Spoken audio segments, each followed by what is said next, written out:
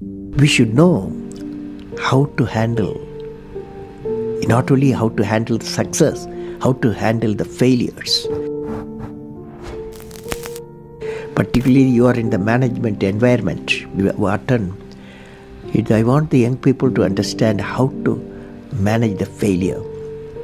Because any task you do, you have to come across problem. Problem should not become the captain of the individual or the project chief. The project chief should become the captain of the problems and defeat the problem and succeed. Learning gives creativity. Creativity leads to thinking. Thinking provides knowledge. Knowledge makes you great. History has proven that those who dare to imagine the impossible are the ones who break all the human limitations. In every field of human endeavor, whether science, medicine, sports, arts or technology, the names of the people who imagined the impossible are engraved in our history. By breaking the limits of their imagination, they change the world.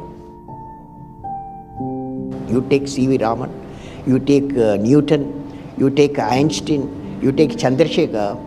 By breaking the limits of their imagination, they change the world.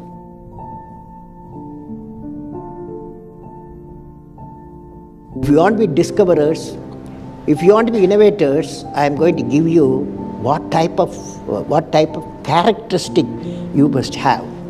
Invention and discoveries have emanated from creative minds that have been constantly working and imagining the outcome. The telephone, he was imagining the outcome in the mind. With imaging and constant effort, all the forces of the universe work for that inspired mind, thereby leading to invention discoveries. Sir, I would like to hear from you a few tips for the upcoming generation to succeed in life. Well, succeeding life, I have already told you. Yes, sir. You have to do 4 things, okay? Number 1, great aim. Great aim. I will have great aim. I will have great aim. I will continuously acquire knowledge. I will do hard work. I will do hard work. I will persevere. And succeed. Okay, that's the mantra. Thank you, sir. Thank you so much. You have many accomplishments. You've written books. You've served as president. You're an aerospace engineer. You've been a professor. But you say the title you like best is the title of teacher. Why is that? You know, I had a teacher when I was a young boy, 10 years boy, wartime, the Second World War going on.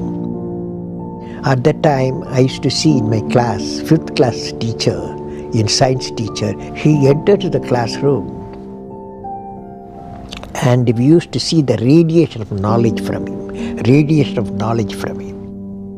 When he enters the classroom, my teacher, I see a radiation of purity of life. And the way he taught, my dream got shaped. What should be my way of life? He is the person, the teacher gave me the vision of my life when I was a young fellow. Now a teacher has got a fantastic opportunity to grow minds, to enrich the minds and give the dreams to the young people and nurture the dreams with them, and they will become a great human being. Sometime they will become better than you, but better than the teacher. So that opportunity you have. I will have great aim. I will continuously acquire knowledge. I will do hard work. I will persevere and succeed.